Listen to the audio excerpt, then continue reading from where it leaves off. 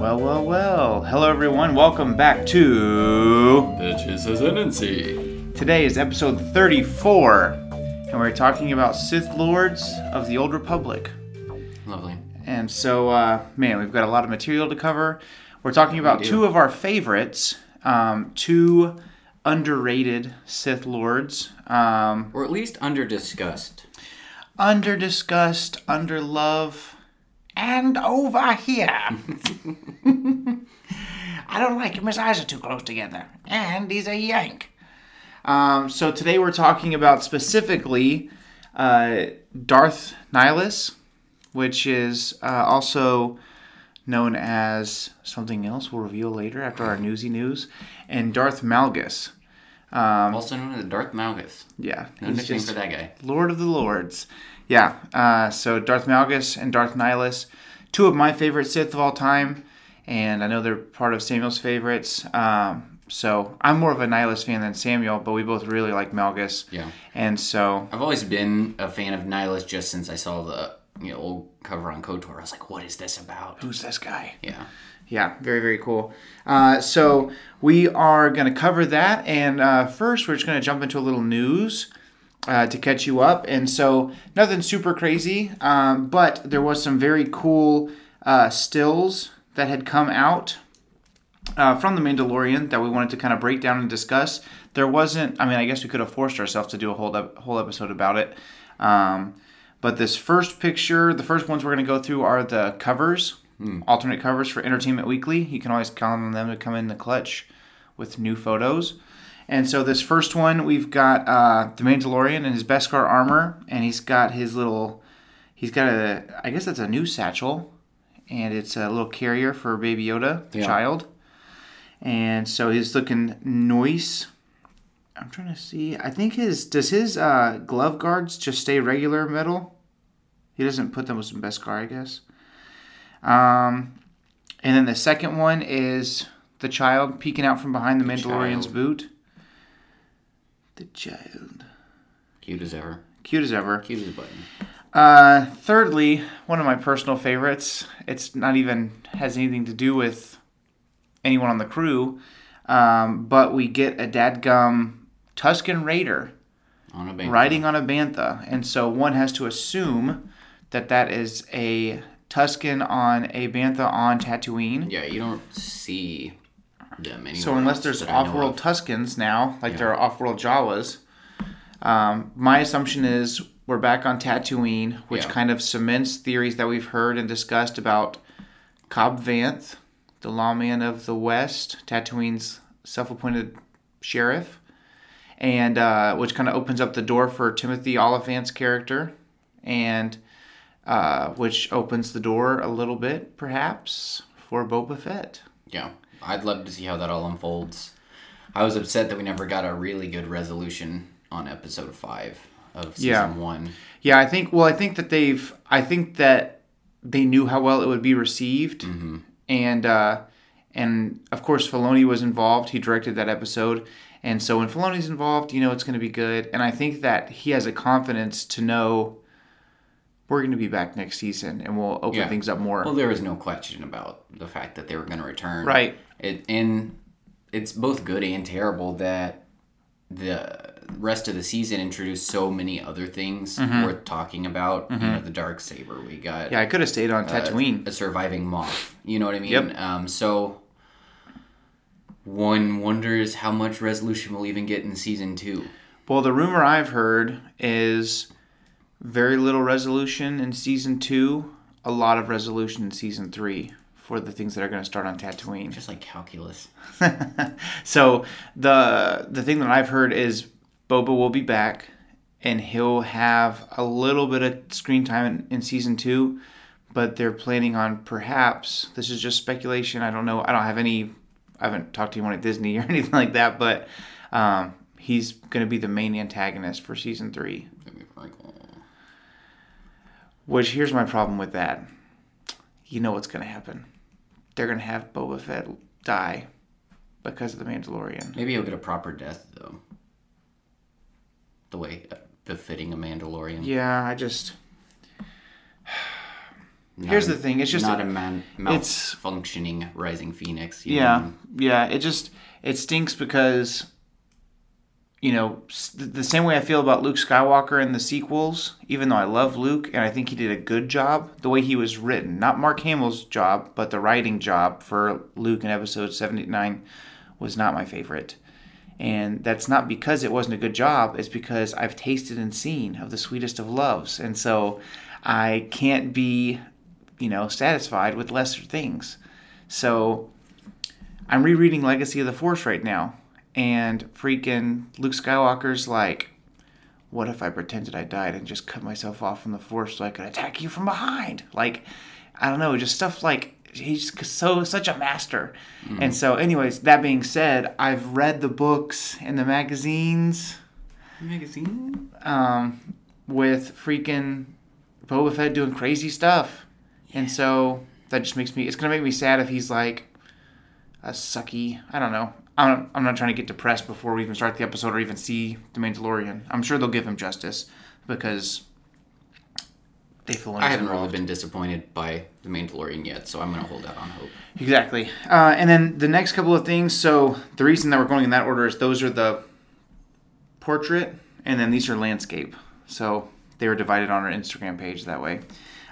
You got The Mandalorian lounging around in his new Beskar with the child just chilling there on a bag of peanuts. Nice. So maybe they're at Five Guys. Five Guys, banthas, and fries. Giancarlo Esposito, Los Pollos Hermanos, in space. What if he's just cranky because he's trying to get chicken? He's just hangry. He's just hangry for some Los Pollos Hermanos. But yeah, Moff Gideon looks bad to the bone there, and I think he looks like he's contemplating something. He looks like he's. I don't think he's stressed, but I think that he's doing a little math. You don't get to be a Moff without being a little sneaky. Yeah. And then we have the crew, so the main three. So now that Greef Karga is kind of on the Mando side of things, and he's, Mando saved his butt a couple of times in a row. It appears he's gotten a little stressed out between seasons 1 and 2 because his beard's gone straight gray. So you've got Mando, Cara Dune, and Greef Karga. I like Greef's new outfit. Cara's is also a little bit different, but same color scheme. Then you have a single still of Greef Karga. Getting ready to beat the crap out of Rocky. And then this is a cool one. Mandalorian on a swoop bike with Baby Yoda precariously placed in a knapsack on the very back of the speeder. He's fine. He's hanging on with both hands. Yeah, he's safety. And then finally you got a new still of Cara Dune by herself. New outfit. So very, very cool stuff. Very exciting. I'm excited for season 2, October 30th. So coming up pretty hot. This will be the 14th? Today is the 11th, 12th, 13th, 14th. So the 14th, so we're a month and a half. Month and a half away. So man, we're almost there. We can make it, guys. Almost made it. How's season 2 even gonna start? We'll see. Man. Last year flew by just because I was just waiting for that next episode. Yeah. Hopefully they feel the freedom to make the episodes like 40 minutes each. I would love that. If they follow in our wake. Longer episodes. Longer episodes. Longer and longer as we go. Besides that, we're still both reading Thrawn. Yeah. It's the busiest time of the year for me. I've been so very busy. With schooling starting back up with my job. So it's been a lot of work. But we're making I listen and read. So I'm trying to get there. I'm trying to tag team between the audio and the regular. If I have the time, I'll cut, through more content in the actual print edition if I'm driving or working on something audio. Just haven't found those windows. Exactly. But it's good. It's pretty good. There's something I wanted to say that I really like. Hopefully by next week we'll have it. Yes. We'll have it down. Yes.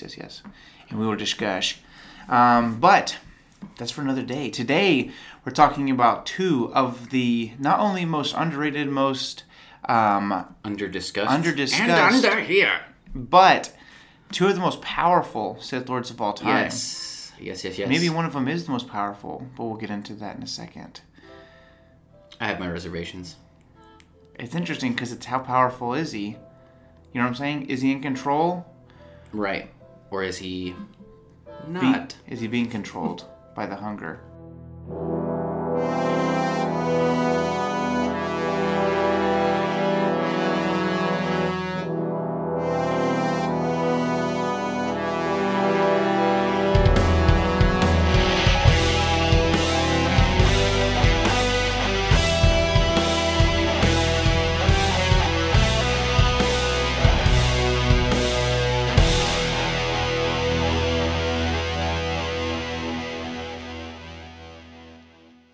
All right, so here we are, episode 34. We're talking about rogue Sith Lords from the Old Republic. I mean, kind of. All right, start the whole thing over. No, but rogue Sith Lords from the Old Republic era. The beautiful thing about Star Wars is that it's not bound by our timeline here on Oath, and so both of these guys are from thousands of years. Before A New Hope. Yeah, so... And it's very interesting. Let's see, Malgus is like 2-3 generations after Revan. Uh-huh. So they're both almost 4,000 years before. Yeah. So I would say that... I'm a little more foggy on the Nihilus timeline. Nihilus was alive same time as Revan. Okay. Yeah, there's a lot of... I've seen pictures of Revan and Nihilus fighting, but I don't recall them ever actually fighting. I think that it's just kind of... Concept art? Yeah. So we'll jump into Nihilus first. Okay. And of course, per usual, we'll have a picture on the screen when we start talking about him. But Nihilus is he's kind of an interesting concept because he's very, very powerful. But the power it's two parts. He's striving for more power, but there's something that's happened to him that creates the power as well. So, honestly, when you see Palpatine with the space base at the end of The Rise of Skywalker, that's for sure not even close to the most powerful use of the Force that we've seen on screen. Mm. But I think that Nihilus, things that he did were more powerful.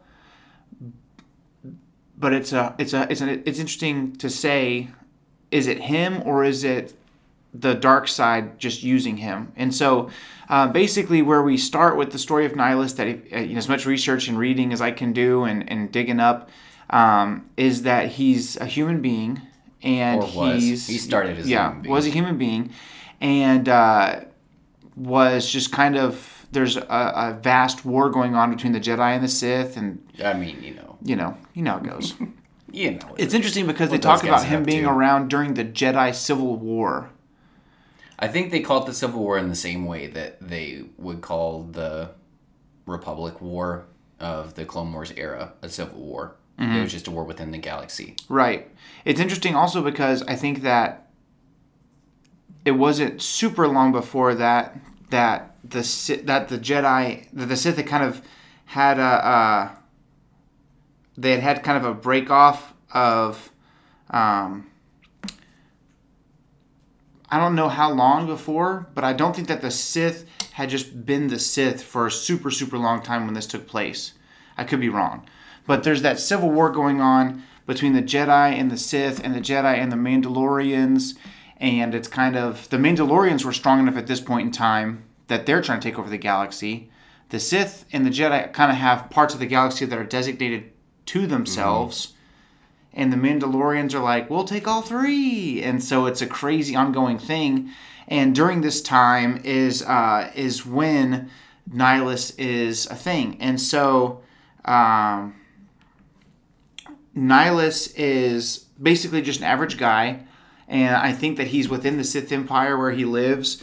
It's not super clear if he's already a Force user or a strong Force user, or if he's just kind of a regular dude. What's interesting about the Sith, especially in the Old Republic, it seems that they're incredibly powerful and at the same time completely unaware of their power until later on in their life. Yeah. Like we see that with Bane. Yep. He's just one of the... Using it for gambling. He was just one of the most naturally raw power, type Sith that we see, especially in that era. Right. But he was in his mid-20s almost early 30s before. Yeah, Bane is crazy because you can't really tell how, like, when you're looking at pictures, it's hard to tell when it takes place because the coal mines make him bald. Yeah. So he looks old from the get. But yeah, Nihilus is kind of staying in that boat. So Nihilus comes in and he's a Force user. He's kind of with the Sith, but he's not super passionate about anything. He has a family. He has wealth. He has all these things. So I think that he's under the Sith rule, but I don't necessarily think that he is. He's not having any kind of weight in the game. It's an ironic lack of hunger for power. Considering who we're talking about, that he's willing to just kind of settle at that point in his life. He's got enough to be satiated. And he doesn't want any more. Yeah, he's doing his own thing. And then, through some circumstance, the Republic / Jedi either come to his world, or his world is, caught in the crossfire of the battle between the Jedi and the Sith. Classic Utapau. Yeah, yeah. The guy's like, unless you've brought it with you. Right, exactly. So, thousands of battle droids, thousands of teeth. And so, we were, I was there. I'm George Patton. I believe in reincarnation. But there's a fight going on, and basically his family is killed. And whatever business or family wealth he has or whatever, it just goes to nothing. And, just think about it. Like, you think about, beginning of World War I, Germany has it going on. End of World War I. You have to have, I'm sure this is sarcastic, but they said it took a barrel of gold to buy a loaf of bread. That's just what the economy was like in Germany in World War I. So then you have someone like Hitler come along, and obviously hindsight's 2020. We know that he's like one of the worst people ever, but he brings economic stability, and so of course the Germans are like, hey, this guy's not half bad, and that's kind of how Nihilus sees the Sith. Is he doesn't give a crap about the Sith. Right. And he's against the Republic. Right. It's half driven by the kind of rescue that he sees from the Sith, but it's also his hatred for the Jedi. It's a hatred for the Jedi. Enemy of my enemy. Yeah, it's a hatred for the Jedi, and and like I said, this is why it's kind of sad to me, because he gets kind of a raw deal from the get-go, if you think about it, because his family dies. Everything he owns or loves or cares about is taken from him, and in a fit of, whether you want to call it rage or depression or whatever, he joins the Sith, and his desire is to die in battle. Yeah, it's like he wants to die, he just doesn't want to do it himself. Right. And so he wants to go out like a man. So he's like, I'll die in battle, I have no problem. I don't want to be here. And so he's on the planet of Malachor 4, I want to say, and there is a weapon that is called the Mass Shadow Generator. And how the Mass Shadow Generator works is it basically affects a planet by, when you watch The Force Awakens and Starkiller Base fires and it just destroys the planet, imagine that, but basically there's a secondary atmosphere that creates a mass shadow, as it were, and it's generated around the planet, and it basically kills all life on the planet, and it kind of leaves, let's say that you're here and you look at the Los Angeles, skyline, or you're in India, or you're in China, or places where there's like a lot of smog, and you can just kind of see, wow, it's dirty in there, Yeah. So imagine that, but a whole planet is just, it doesn't really specify what the shadow is made of, but it's basically, chemicals, and it's warfare. Yeah. And so the Mandalorians and the Sith and the Jedi are all fighting, and some Jedi is like, we're going to lose, so I'm going to hit this red button and activate the Mass Shadow Generator, which destroys the world, basically. Surprisingly vindictive for a Jedi. Well, it's also interesting because you have Malachor is the planet that Kanan and Ahsoka and them find Maul on in Rebels. And it talks about there being a super weapon that is activated, and that's what all those, what's that place in Rome where there's the ash and it's like, is it Pompeii? Where it's just, people are just like frozen in time. Yeah. That's what Malachor is in Rebels, where they don't call it a mass shadow generator, but they say that there's a super weapon that was used, and that's, Yoda's telling Ezra, nobody really won. Wars don't make you great, basically. And he's talking, and that's what, Ezra's like, whatever it takes to defeat the Sith, and Yoda's telling him that's not the Force. That's not the light side of the Force. Mm-hmm. So it's kind of interesting because there's that Rebels tie a little bit to this story. Mm-hmm. But Nihilus is on the planet and somehow survives this terrible destruction. I mean, imagine you're on Hiroshima or Nagasaki on 1945, and the atom bomb is dropped by the U.S. to end World War II, and you're the only person that survives, but something's wrong. And so when he finally comes to and starts making his way, around, hello, anybody, what's going on? Everyone's dead.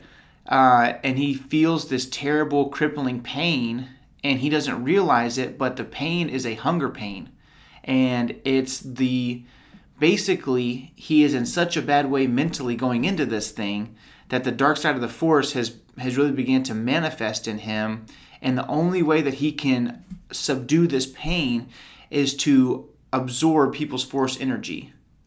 And so he comes across a survivor, and they're like, hey, how are you doing? And he's like, and that hunger within him consumes their life force. It consumes, whether you want to call it their midi-chlorians or their Force energy or their Force aura or whatever. And it's basically their soul. It's kind of hard to quantify that, especially now that things have changed a little bit. Right.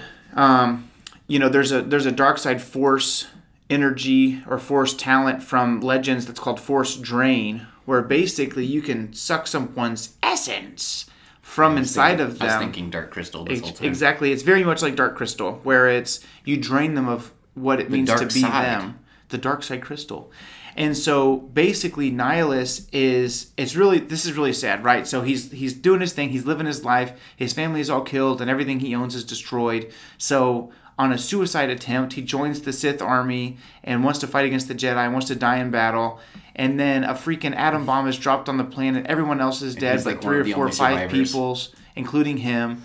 And now he has what's called a wound in the Force. Now, I know we're saying a lot of terminology here, but a wound in the Force is, remember during Order 66, when it's basically when a lot of life is taken, or if life is taken in a or think Alderaan episode like 4. An inorganic way, exactly. Yeah. Like, death is a part of life, and Obi-Wan and Yoda, they learn not to fear death. But when it's something that shouldn't be happening, like Order 66 is not the natural order of things, no pun intended, order. But when the Jedi are all being killed, you see Yoda drop his walking stick, and he clutches his chest. Something's wrong. That's a wound in the Force. So imagine that moment existing as a person, and that is what Nihilus has become. And so he, I almost said the Bible says. I don't know why. I was quoting something, so I guess I just automatically went there. But the stuff that I've read has said that he is described to the people around him as a wound in the Force. And they even say, if you, did you ever play Knights of the Old Republic? When he talks, he doesn't speak a language. It's like, but when he does that, people can die. It's just, he's a black hole. Like, when you're at a party and you're having a great time and someone comes up and they're a charisma black hole or a comedy black hole, it's like that, but life. So you're having a great time. Nihilus walks up and is like, and everyone just dies because he sucks the life out of the party. And that's what it is he's a black hole in the Force, essentially. And so there's a dark side user named Darth Traya, and she basically is looking for wounds in the Force, which is pretty, gutsy. So she finds him and she says, I can train you. And so as he feeds, it's interesting because as he feeds, the mind or the soul that's still a part of his psyche wants to be free of this pain. It wants to be healed from this wound. And for, the way I've read it, it's like seconds. So it's pennies on the dollar. You suck someone's soul out and you kill them and you take in their Force essence. and for 2 seconds you feel fine, and now the hunger's back, and it's back, and it's worse than ever before. And by the time it's all said and done, the Bible, I don't know why I keep saying that. The books I've read and stuff say that he is capable of destroying worlds and absorbing their force presence. And so that's, to me, that's why I say he's the strongest force user. The problem is, it's not him, though. Right. Well, and the other thing is that before we had Nihilus, we had Vitiate. Mm-hmm. And Vitiate's still around at the time. And he'd still already been around for 600 years. Yeah, Vitiate's a weird character because you have Vitiate, but he did the same thing to the nth degree already. You know what I mean? Yeah. Vitiate is strange because he's how is he described in Revan, species wise? I think he's a Sith. Right? Yeah. So then you had the Old Republic RPG game that came out for the PC. And he was a human. And he's a human. Yeah. Which, why? Yeah. You know what I mean? Yeah. Dude, we have... I seem to remember him being I think so too. Yeah, a pure-blooded Sith. Yeah. So, for those of you watching online or listening at home... There's the pure-blooded Sith Order, and then there's the Sith species, for which the Sith Order is named. Correct. And they have it's a blood red skin, and then where our mustaches come down jowls. Here, they have almost like jowls, like skin flaps. Yeah, like little, but it's different. It's kind of like I don't want to say like whiskers, but to me a jowl is like a pit bull or like a bloodhound, where it's like a cape on their face. But these are like tendrils, I think is the term. They're just like little appendages. Mm-hmm. But anyways, I definitely picture. I just call him the Sith Emperor. I don't even call him Vitiate because I'm just afraid. But to me, he's just a Sith Emperor. And yeah, he's been around for forever. God knows how long. And we don't really know when he ends. Yeah. But so Nihilus, he becomes part of... it's the only time that we really see this, but he's part of a dark triumvirate. Which is Traya, who's his master. And Treya's really cool. She's this woman. She's kind of got the cape that kind of covers up her eyes, but she's got white hair. And as she's walking, she has these 3 purple lightsabers that just go around her. I don't know, it's hard to explain. I imagine if they made an action figure for her, they would need to make clear stands that hold 3 lightsabers, because everywhere she goes, these lightsabers are just flying around her. Or that's part of her fighting style.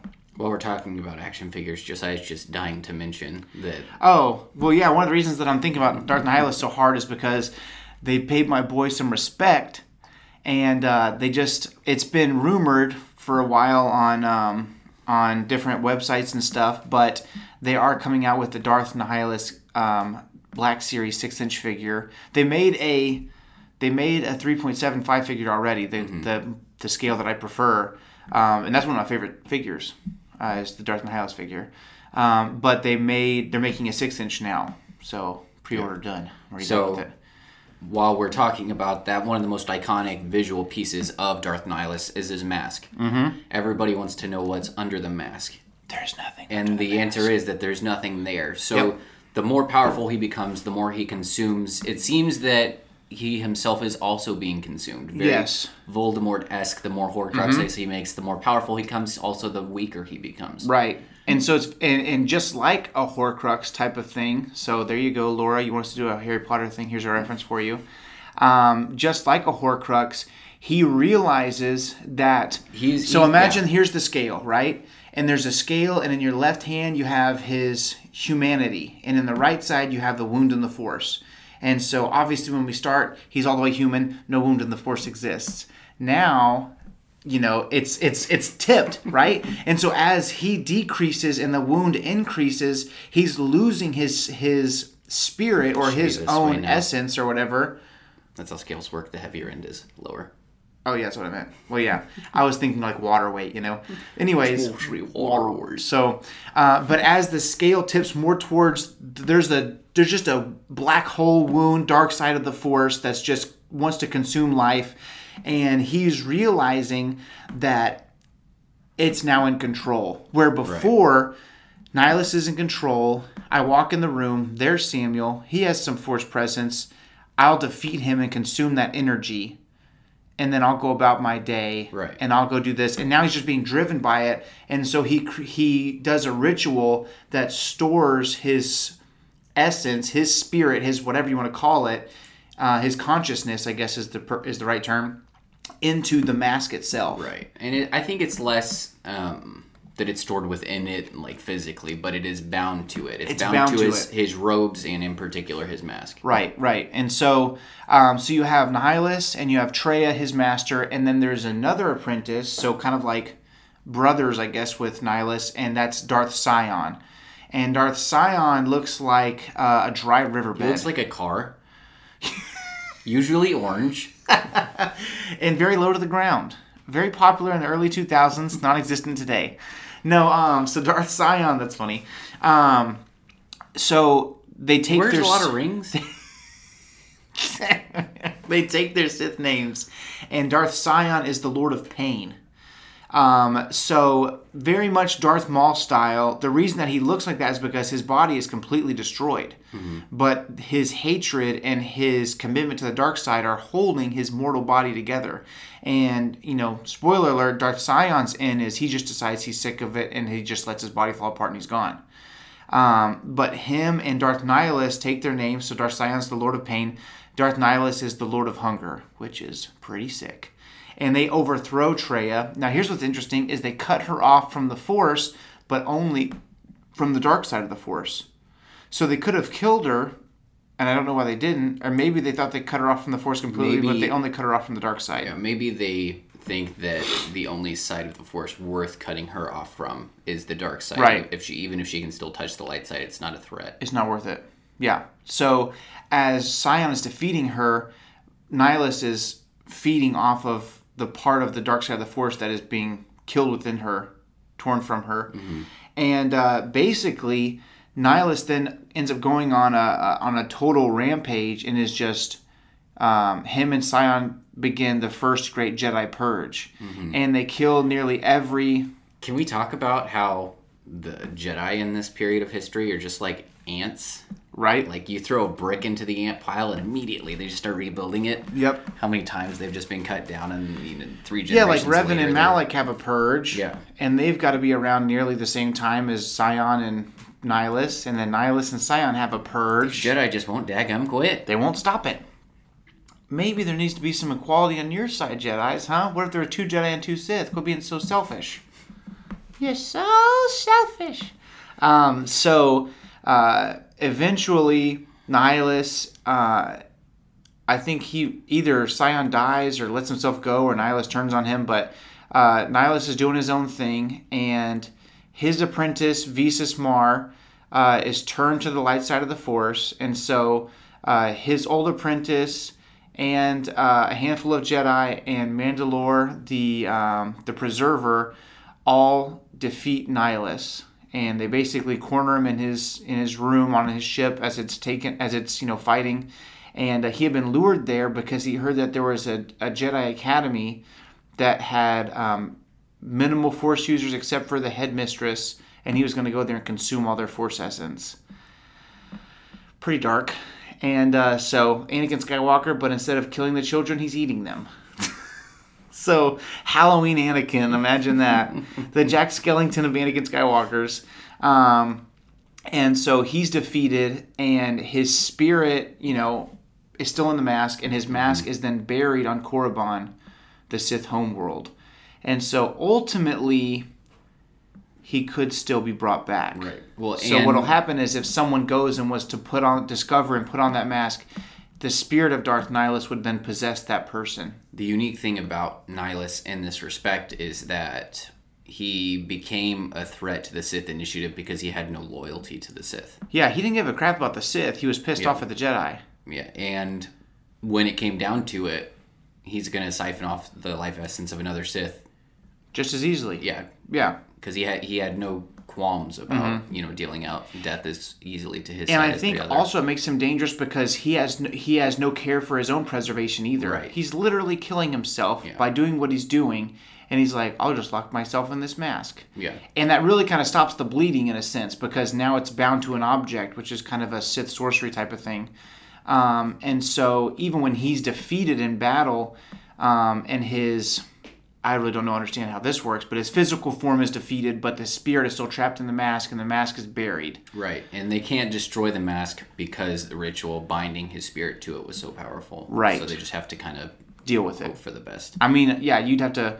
Your best bet is, throw it in the ocean, bury it, stuff like that. So that's why it is buried. A la The Mask. Yeah. I'll save you, sir. So...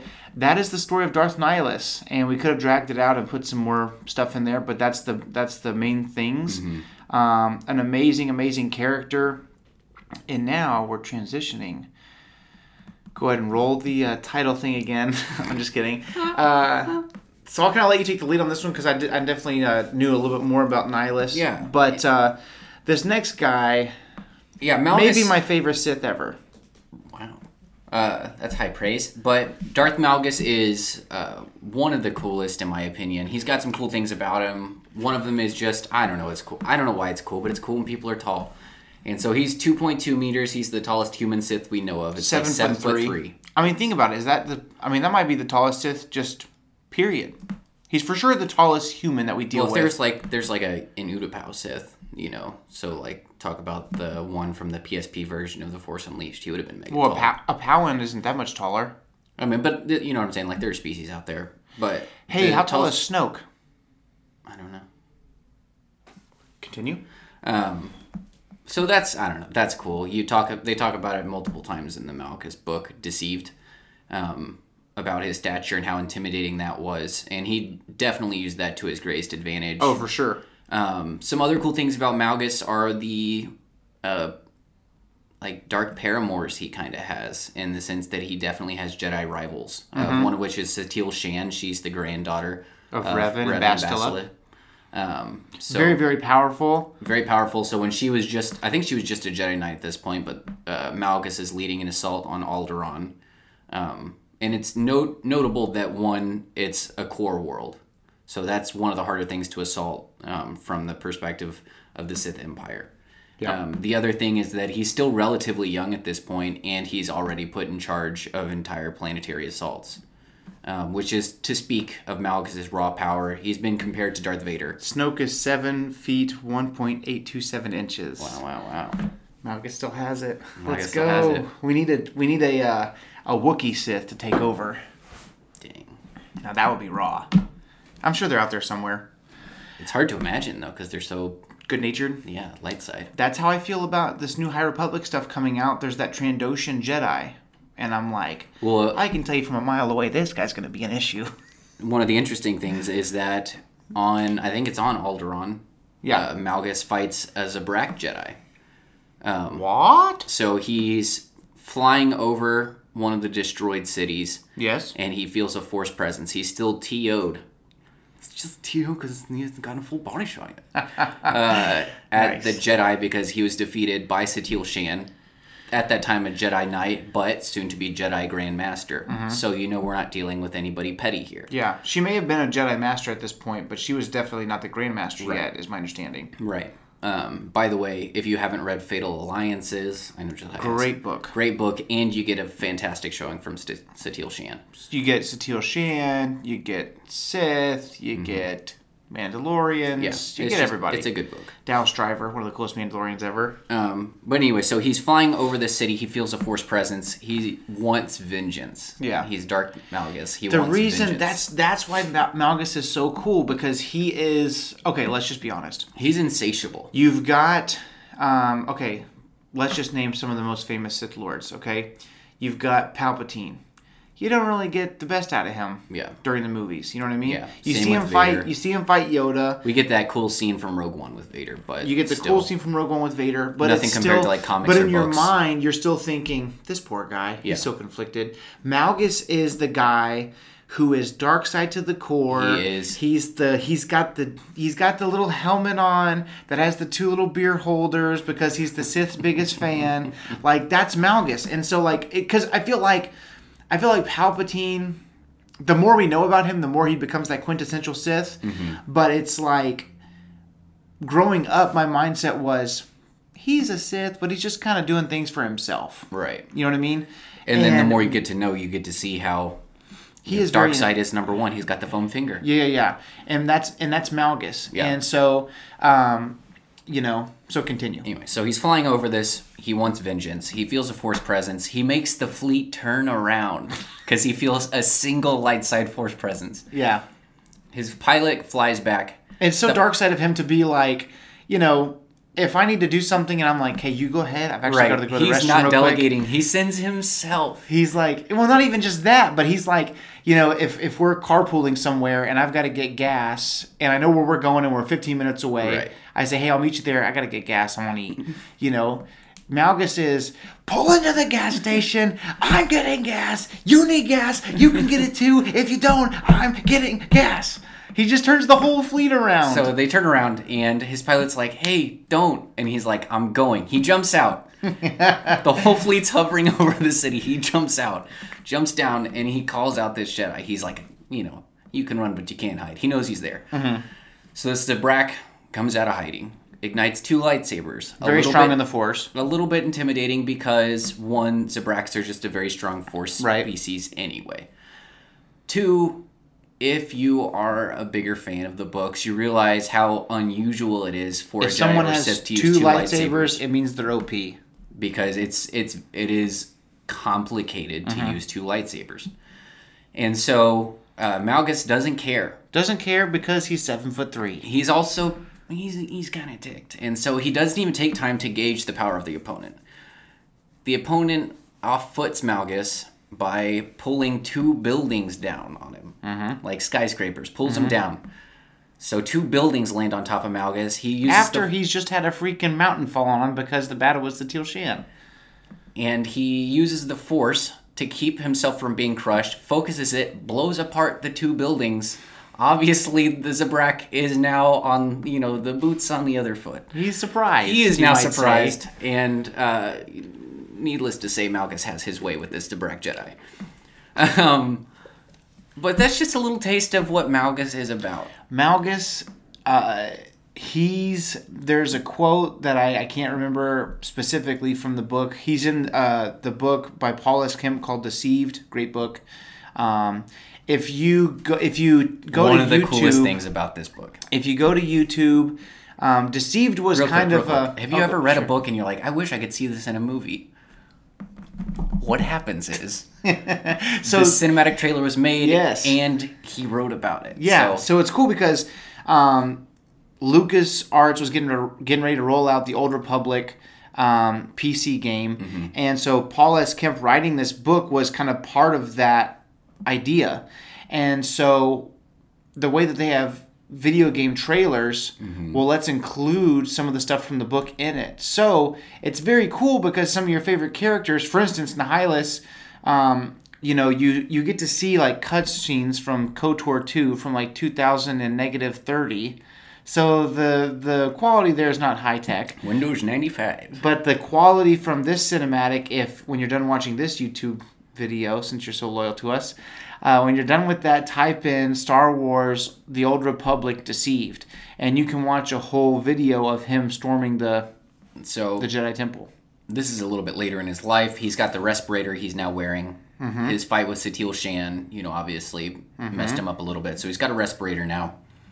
And he's leading the attack on Coruscant, which, if you've watched the prequels at all, that's kind of a big deal when an assault is led against Coruscant. That is the core of the core. Yeah, it's kind of like back in the day, you used to play Galactic Conquest on Star Wars Battlefront 2. This is Nightfall. And and we'll just imagine that's the story mode. But with the Galactic Conquest, you have to take over the sectors and stuff. And so if you're playing as, let's say you're playing as the Empire, well, you have to take over Kashyyyk, which is the Republic's, strongest place. So it's harder to win there, and that's it's Olympus Has Fallen. It's taking over Washington D.C. It's the strongest. It's the jewel of the crown. You know what I mean? And so Malgus being Malgus, he was chosen by the guy who was his kind of direct overseer. This is during the time of Emperor Vitiate, so. Obviously he's doing everything, but he never leaves his room, basically. So then you've got, the less higher up, but still higher up Sith. Right. Darth Angral was the one who chose Malgus to lead the assault. So Malgus leads the assault, is successful to a great degree. Sacks the entire Jedi Temple. Yeah, I was gonna say you can't get much greater than the. You can't do better than beating the Jedi in the Jedi Temple. Another reference to Anakin. And one of the coolest things about the trailer is you see the troop carrier land. Yeah. And it breaks through all the pillars, and then it's all dark, and you just see like 800 red lightsabers ignite. Super cool. So he goes, and one of the bigger fight from the cinematic trailer is going to be his fight with Vin Zalo. Yep. He's basically the Mace Windu of the Jedi Order at the time. Yeah. And it's said that that's his most notable kill to that point. Like, that's kind of a big deal. So he expects this to translate into the destruction of Coruscant, which doesn't happen. Well, that's what he was promised. You go in here, and if you can do your job, and because they're doing a peace treaty, right? So Malgus, being the Sithiest Sith around, he expects that hey, so while we're doing some peace talks, what if I did some really unpeaceful things? Yeah. And he's like, I'm gonna take over you know what? I'll do it. I'll take over the freaking Jedi Temple. You guys bomb the civilians. How about that? Yeah. And so he does his part. And defeats he's waiting in the Jedi Temple for hours. Think about this. So at this point, this is years later, so Satele Shan is the Grand Master at this point. So she's at the meeting, and Vin Zalo is the guy that she says, hey, I've got this really important meeting, but just in case there's any shenanigans, you watch the temple. So Malgus goes in here, eats this guy's lunch, takes over the entire Jedi Temple. They're killing Jedis left and right. And he sits in the Jedi Temple for 4 hours. Yeah, just waiting for a bombardment that doesn't come. And so he finds out that he was essentially a pawn even within the Sith scheme, right? And that the sacking of the Jedi Temple was going to be translated into a bargaining chip and not the coup de grace. Right, and that is not to him, and maybe this is a weakness, but it's just he's not. You have the Bane line of things where it's Bane, all the way to Palpatine, where it's let's play our cards close to our chest, and when the time is right, we'll play the big hand. Malgus, I don't think, has the patience for the long game. He not only wants to win, but he wants to be the guy doing the knockout punch. And I don't think it's necessarily that he has a lack of patience, but he sees an opportunity, and he's absolutely raging that the other Sith don't see it that way. So he goes and he because to him wants to confront the Sith now. To him, peace negotiations weren't actual peace negotiations. Right. They were a ploy. Right. So that we can do unpeaceful things, guys. Why aren't we on the same page here? Right. And so, he goes to confront Darth Angral. With Darth Angral is the guy that is basically his rival. Let's say if Thrawn is Malgus. Then this is the Krennic? This is the Krennic. Ugh. This is the politician who really... He's a Sith Lord. He's a Sith Master. So he's powerful in the Force, but he is a snake. He's a snake. He's a snake. He's not the person who's going to do the dark side things. He's looking out. He's playing the political game. Yeah, he's the guy that... Malgus is the guy that I'm going to play the game, but I'm going to 100% put myself out there. I think Malgus, I don't think it's pride necessarily. I think he really trusts how strong he is. Right. And this character, I'll let you be the revealer guy, but this character is the guy who I'm going to let everybody else do my dirty work until the very last minute if I have to do something. Yeah. And so he has no good car ideas. Yeah. No good car ideas. And so...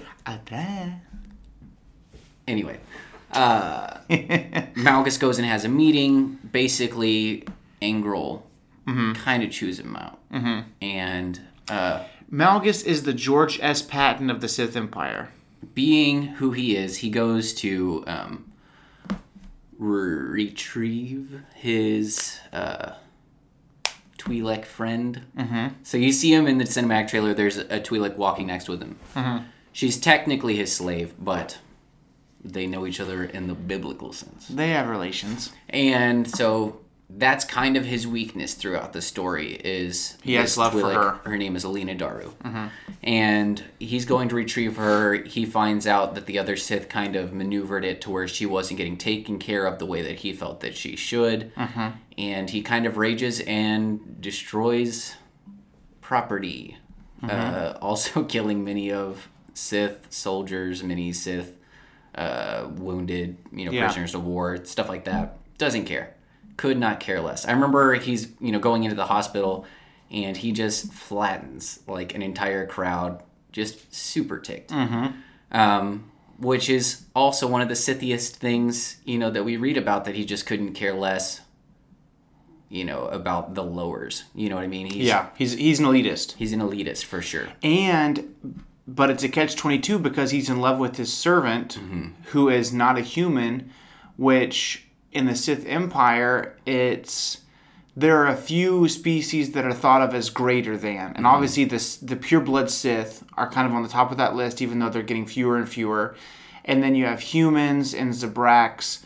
But really, if you're a human Sith, you're the cream of the crop. Right. And you shouldn't, especially a species like the Twi'leks who are slaves, you shouldn't be right. And having relations with them. As a kid, Malgus killed one of his dad's slaves, who was a Twi'lek, just because he could. He just wanted to see if he was strong enough to do it. He did it. So he's kind of got, this conflict within himself of, right. He doesn't care about them, and then yet there's this exception. Right. And I remember in the book, there's this scene where his name growing up was Veridon. And she calls him by his first name in front of other people. Yeah. And he's like, if you ever do that, I'll freaking kill you. I'll just... Yeah. Yeah. And he really... He doesn't like it when she says it privately. Yeah. But she says it where somebody else can hear. Yeah. And I don't even remember if it's clear. Like, I don't even think necessarily anyone turned their head or anything. But it was just the fact that, I don't care if everyone knows. I don't want to feel like they know. Yeah. You know what I'm saying? Like, he's saving face. And so, Adras picks up on this. Yes. Adras was kind of in the background when that happened. He noticed. And so now he, being the political guy that he is, sees he has leverage on Malgus. And this kind of comes back to this. Throughout the story, Malgus keeps trying to step forward, and Adras basically blackmails him with his feelings for this Twi'lek. And before I just kind of reveal the Sithiest part of him, is there anything that you can think of? Well, I just like that he talks about, this is something he says in the book, but the Jedi, the beginning of the Jedi mantra, I think this is like the third week in a row I've said this, but the beginning of the Jedi mantra is, there is no emotion, there is peace. And the beginning of the Sith mantra is, peace is a lie. Yeah. There's only passion. And Malgus takes that a step further, and he realizes that the opposite of peace is not war, it's chaos. And so, not Joker style where it's just random bullcrap, but it's, you shouldn't be seeking peace, you should be seeking dominance. So I shouldn't have these freaking peace talks. So his thought is, you've got a Dras that's going to go low, and instead of Malgus taking the high ground, he's going to kick a Dras as he goes low. Right. And so, Malgus is absolutely starving for power, starving for war, starving for the opportunity to destroy the Jedi. And if there are Sith that don't see the purity of the dark side, then he'll just destroy them too. Yeah. And that's what makes him such a great Darksider, right. is because he's 100% committed to the dark side, whatever it costs. Right. And so Malgus, because of this, is kind of like Bane before Bane. Yeah. He, in his time, becomes very dissatisfied with the way that the Sith are operating. Yep. And it really starts with this assault on Coruscant and the fact that he feels like they've lost their way. That he feels like they're settling. He feels like there are greater things to be striven for. It's very much the way that Palpatine kind of maneuvers Anakin's mind towards the Jedi. You see what I'm saying? Yeah. Where he's like, we should be doing things differently. And right. because we're not doing things differently, I'm out of here. And Malgus is the same, except for, much more pissed. Yeah. And he's 7'3". Have I mentioned that? Right. And so most of the book focuses a little bit too much on the light side users. I couldn't care less. I could give a crap. But most of the book focuses on his inner struggle of coming to the realization, if we're settling, then what should we be working for? And within his own mind, he's kind of reorganizing the Sith Order. Yeah, and I think he's also realizing his weaknesses within himself as well. I can't be ticked off and angry at everyone else for settling if I'm having weaknesses and settling within myself. Right, and so recognizing that the biggest black chip that any of the other Sith have on him is this woman that he loves, which he admits he loves, his mother-in-law. Oh my God! He admitted. And so he admits his love for her. To her. One time, and then kills her. Which when I was starting the book, and the first time I read it, pretty early on, I was like, he has to kill her. He has to. Mm-hmm.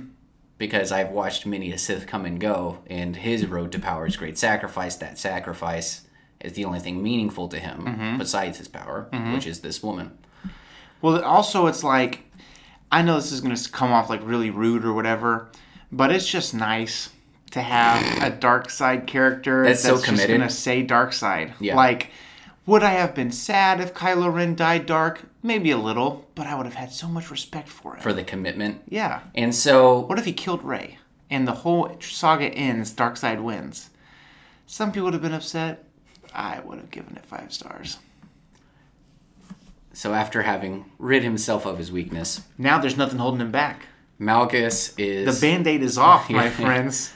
He's fighting bare knuckles now. He's not pulling any punches, and so he, towards the end of the story, maybe like the last thing he does. Yep. He goes and it's literally. I remember I was in college still. It was the year that we had moved from to the house that we'd remodeled. That was our dorm, and so or that was our housing or whatever. And so I remember got my headphones in. I'm listening to Deceived on Audible, and it's like the last chapter, like right before the epilogue, and you just hear, who reads that book? Is it Davis or is it Mark Thompson? It feels like a Jonathan Davis book. Whoever it is just yells, "Address!" And I was like, oh. So you see him basically go to the Sith homeworld. Address is on the Dark Council at this point, I believe. Who cares? Doesn't matter. But the point is, he has a lot of power. Right. And he lives on a compound that's very well protected. Mm-hmm. Malgus still doesn't care. He infiltrates the thing by himself. And has Address, he's ready to deal the death blow. Mm-hmm. And narrated by Mark Thompson. Good job, Mark. And so Address tries one more time. He's got him dead to rights. Tries to grab him by the cojones. And bring up again, this. I know this about woman. your yanny. Yeah. But what he doesn't know, she's dead, is that Malgus already killed her. Yeah, and it's cool because you have this moment where Malgus did not want to have to kill her. Mm-hmm. You see what I'm saying? But he knew he. But he needed to. But in Sith fashion, he gets to take out. Right. That necessity on Address. And he uses that to then give him more anger and hate and malice so that he can grow even more powerful. Yep. And so, Malgus is adept at so many things. He's a great... He's not particularly cunning. Yeah, he's not... He's not a savant of, military stratagem. He's not Bane in the scholarly vein. But one thing is committed. he's committed, and he's a freaking berserker on the field. And he's a killer lightsaber duelist. Yeah, and he obviously he incredibly has a very powerful very in the Force. Strong. Yeah, in the Sith line of things, he's considered one of the greatest Sith warriors of all time. Mm-hmm. And he didn't know how to play the political game really. Right. He's it's very Thrawn in a way. Mm-hmm. Great at what he does. Not great with minimalistic control over himself. Yeah, and so we finally get to really see him unleash with some. He was really adept at Sith lightning. That was like one of his strengths, and man, he just gives this guy the beatdown of his life. Obviously ends up killing him. Right. But man, that moment where Adras, of course, it's cool because he's the antagonist, but he's the protagonist. Mm-hmm. You know he's a bad guy, but you're rooting for him. And you mean Malgus? Yeah, I'm saying when he goes to see Adras, you're rooting for Malgus. Right. So even though he's a bad guy, Malgus is the main character, and so Adras is saying, what would people think about your servant girl? And instead of that being the purple nurple that shuts him down. Ironic that you would say purple because Alina is a rare purple-skinned Twi'lek. Yeah, in the video she's blue. She's supposed to be violet. But she's supposed to be like a violet, whatever. But anyways, he's trying to give him the old flick on the old 1-2. The flick on the nip and being like wet willy. Yeah, hey, I know. You know what I'm saying? He's trying to intimidate him. Mm-hmm. And that's demeaning to anyone. Right. But now that the cord's been cut, my friend. Yeah. And so it's a beautiful moment of not only can this not hurt me, mm-hmm. but I do go out of my way to hurt myself already, mm-hmm. to cut myself off emotionally from this woman, and now you're going to pay for my wrongdoing. Right. And he just completely destroys him. He just talks about the overwhelming force lightning and the overwhelming strength, and it's just destroys this guy. And one of the most interesting things about this particular novel is that if you've read a lot of books that don't deal specifically with Palpatine or Vader, mm-hmm. that don't work as just like a bridge from thing to thing that you've already seen, that work as like a whole biography or mm-hmm. story of that particular Sith, almost always the book or story ends with that Sith's death. Mm-hmm. This is one of the rare exceptions, and that this book ends and Malgus is still up to his own games. And it's interesting because Malgus knows that the Sith Emperor is too strong to defeat, but he doesn't trust him and he doesn't like his plan.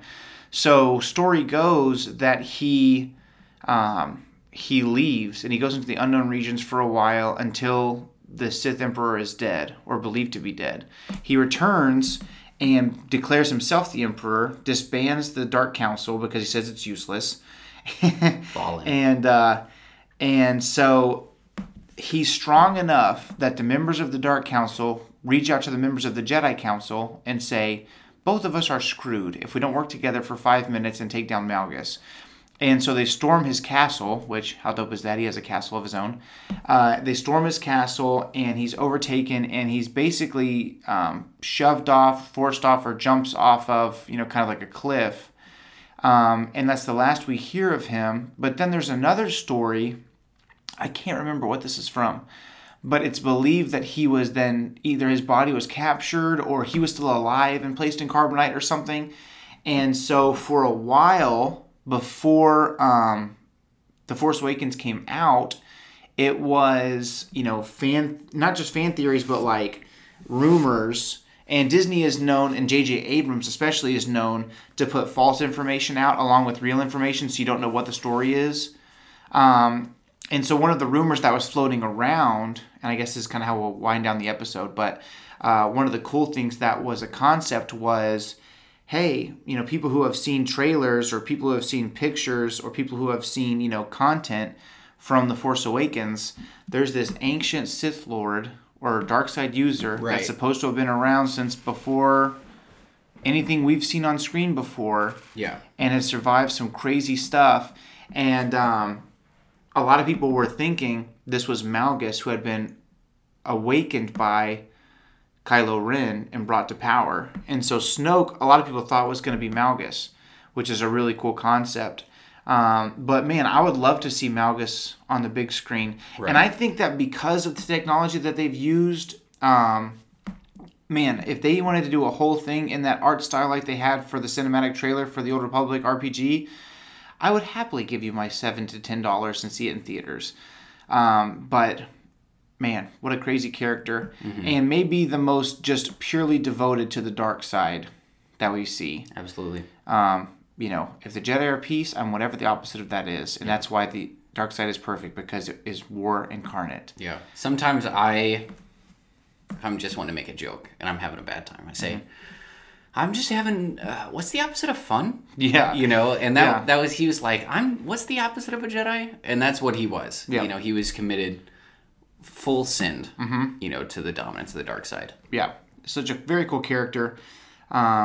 He is in the smaller scale. Man, if they ever brought Malgus to the 6-inch Black Series scale.